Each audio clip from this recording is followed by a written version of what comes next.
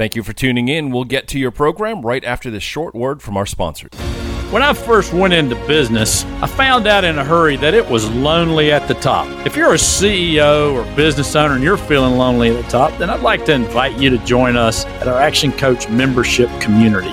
It's a community of like-minded business owners that help each other, build each other up, sometimes push and pull each other. If you'd like to learn more, just reach out to me at philgilliland.actioncoach.com, book a session, and I'll give you all the details. Hi there. Welcome to this week's episode of Epic Entrepreneurs. Today's topic is, if you want to be lazy in business, you've got to work hard. So I know that having lazy and work hard in the same sentence don't make sense, but I think it will after you listen to today's episode.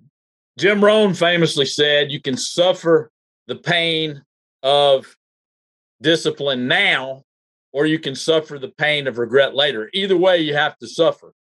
So today's episode, we're going to talk about how to use systems and how to use leverage to build your business so that you can suffer the pain of discipline now so that you don't suffer the pain of regret later.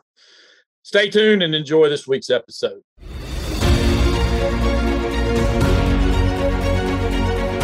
Hi there. Welcome to Epic Entrepreneurs, the show where we show you what it really takes to build an epic business.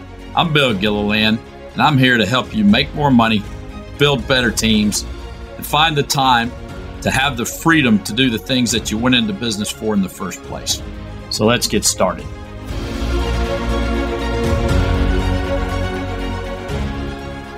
Hey there. The word today is leverage.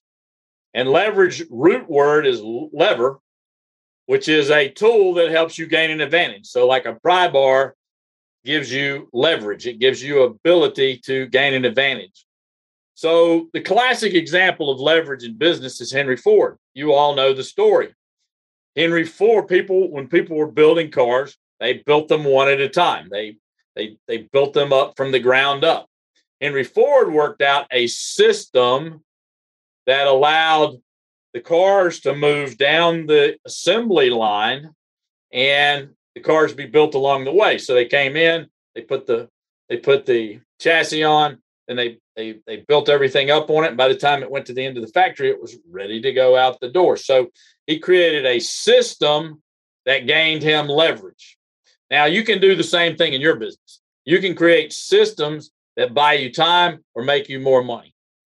Now, so is it a good idea to build a system that would save you time? Let's say there's something you do every day, but you can build a system so that you can do it 5 minutes faster. Even if it took you a few hours or a few days to build out that system, then yes, it would behoove you to go ahead and build that system. So here are sort of 5 areas you can look for leverage in your business. The first is people and education. Obviously, you can outsource things. Like I outsource a lot of my social media. I'm not an expert on social media. I'm a coach. So I outsource my social media so that they do all the social media posts. They do all the things. Now I'll post every once in a while, but most of the time they're running it. They're good at it. They know what I want to do. They know what the outcomes we are. They make it happen. Okay. So that's a people outsource. You can, by learning something, you can do something quicker, faster, better, and you can outsource it out. So that's people in education. You've got delivery and distribution. You could create a better shipping method or a better way to deliver your products. We're using in a distribution. One of my clients is in the bread business. Most of our business, we used to deliver directly with our own vans. Now, most of the time, we get a distributor to come pick up the bread, put it in their distribution warehouse, and then it goes out from there to their clients. So we have a distribution system that gives us leverage. We don't have to have a driver anymore. We don't have to have a van. We actually sell more because we have a better distribution system. There's measuring and testing. Look, we all know that, for example, by measuring your conversion rate from lead to client, it will go up just by measuring it. So you can gain leverage by measuring and testing and figuring out better ways to do things to bring those numbers up or down depending on what's better. You can add systems and technology, just like Henry Ford added an assembly line to make his cars better, faster. You can add a system into your thing. You can buy a software package. You can add in a macro. There's all kinds of things that you can do along the way. And then, of course, there's financial leverage. So sometimes you're able to take somebody else's money and do something with it. In fact, as an entrepreneur, you're going to use other people's money to make more money. So those are the 5 areas of systemization or leverage.